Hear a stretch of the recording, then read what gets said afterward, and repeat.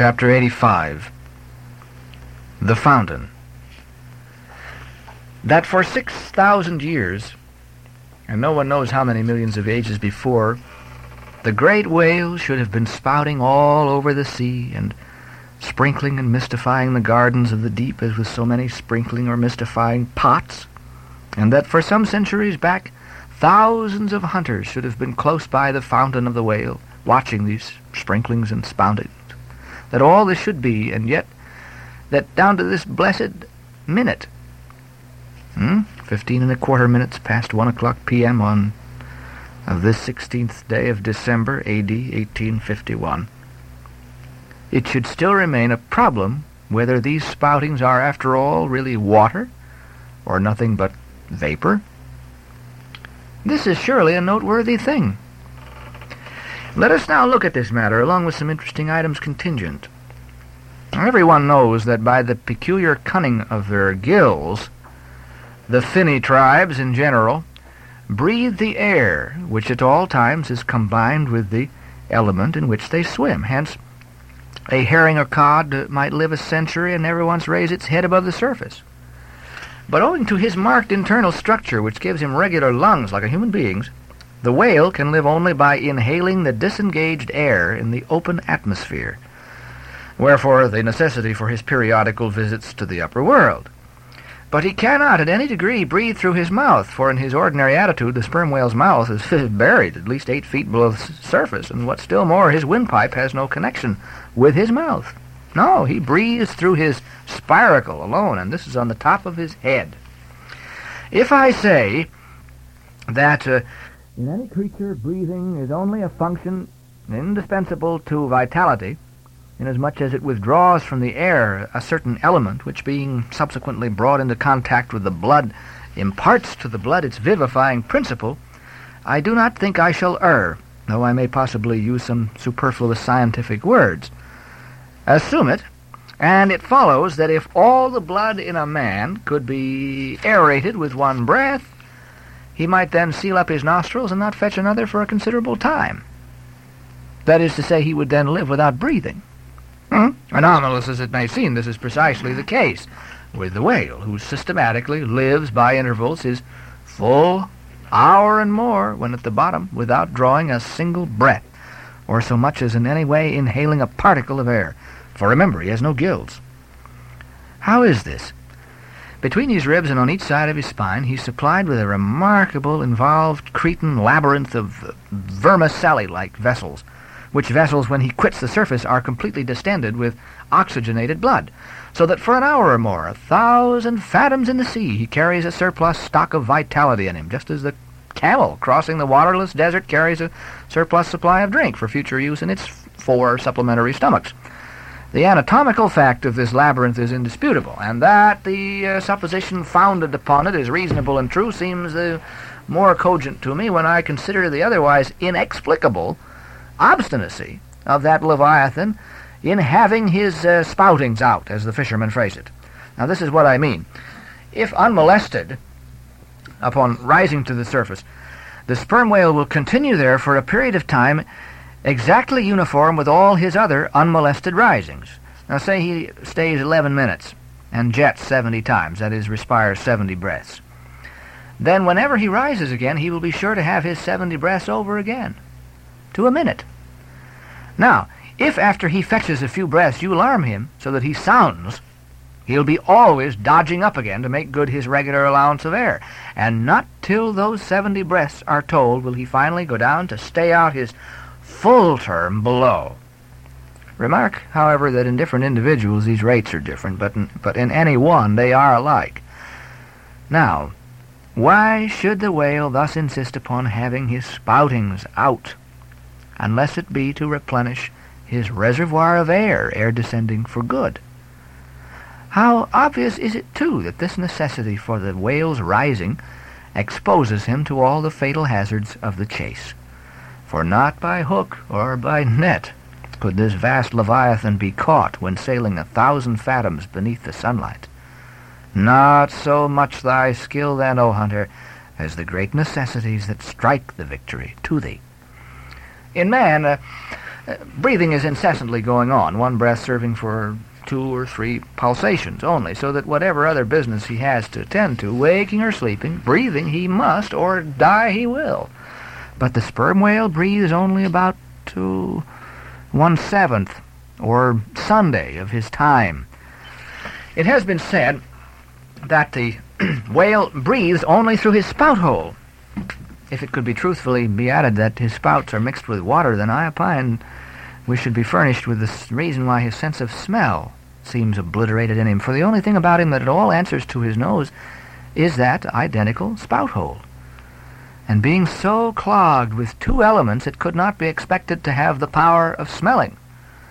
But, owing to the mystery of the spout, well, whether it be water or whether it be vapor, no absolute certainty can as yet be arrived at on this head.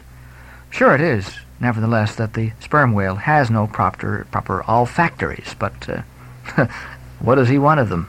No roses, no violets, no cologne water in the sea. Furthermore, as his windpipe slowly opens into the tube of his spouting canal, and as that long canal, like the Grand Erie Canal, is furnished with a sort of locks that open and shut for the downward retention of air or the upward exclusion of water, therefore the whale has no voice, unless you insult him by saying that when he so strangely rumbles he talks through his nose. But then again, what has the whale to say? Seldom have I known any profound being that had anything to say to this world, unless forced to stammer out something by way of getting a living. Oh, happy that the world is such an excellent listener. Now, the spouting canal of the sperm whale, chiefly intended as it is for the conveyance of air, and for several feet laid along horizontally just beneath the upper surface of his head, and a little to one side, this curious canal is very much like a gas pipe laid down in a city on one side of the street. Now, but the question returns, whether this gas pipe is also a water pipe. In other words, whether the spout of the sperm whale is the mere vapor of the exhaled breath, or whether that exhaled breath is mixed with water taken in at the mouth and discharged through the spiracle. Because the greatest necessity for doing so would seem to be when in feeding he accidentally takes in water. But the sperm whale's food is far beneath the surface, and therefore he cannot spout even if he would. Besides, if you regard him very closely and time him with your watch, you will find that when unmolested there is an undeviated rhyme between the periods of his jets and the ordinary periods of respiration. But why pester one with all this reasoning on the subject? Speak out! You've seen him spout, and declare what the spout is. Can you not tell water from air? My dear sir, in this world it is not so easy to settle these plain things. Have you ever found your plain things the knottiest of all? And as for this whale spout, you might almost stand on it and yet be undecided as to what it is, precisely. The central body of it is hidden in the snowy, sparkling mist enveloping it, and how can you certainly tell whether any water falls from it? When you're close enough to a whale to get a close view of his spout, he's in a prodigious commotion, the water cascading all around him. And if at such times you should think that you really perceive drops of moisture in the spout, how do you know that they're not merely condensed from its vapor? Or how do you know that these are not identical drops superficially lodged in the spout hole fissure which is countersunk into the summit of the whale's head? For even when tranquilly swimming through the midday sea in a calm, with his elevated hump sun-dried as a dromedary's in the desert, even then, the whale always carries a small basin of water on his head as under a blazing sun. You'll see sometimes a cavity in a rock filled up with rain. Nor is it at all prudent for the hunter to be over-curious touching the precise nature of the whale spout. It will not do for him to be peering into it and putting his face in it. You cannot go with your pitcher to this fountain and fill it and bring it away.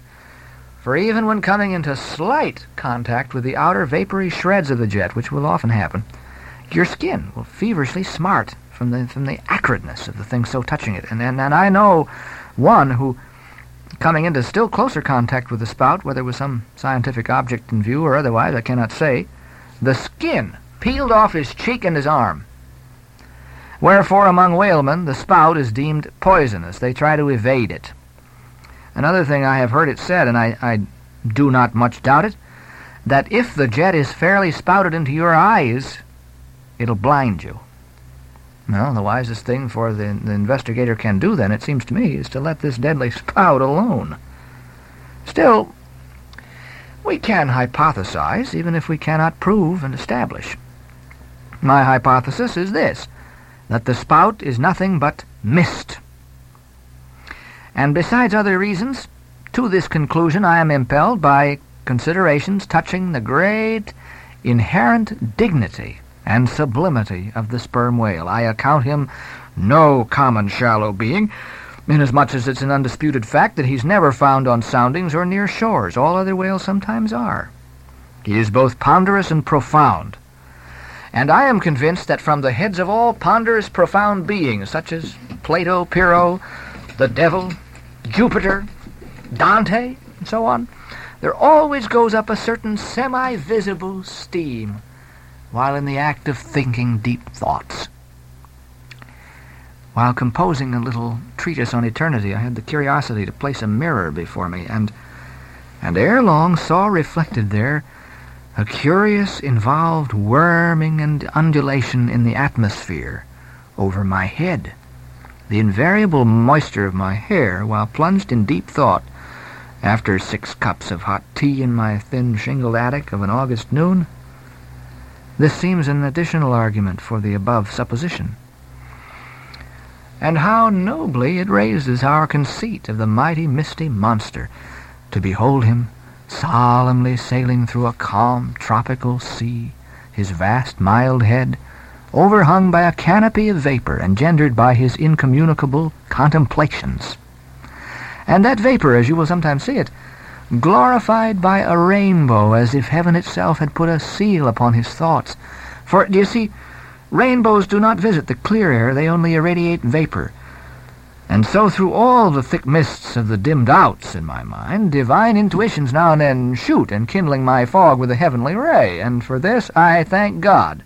For all have doubts, many deny, but doubts or denials, few along with them have intuitions.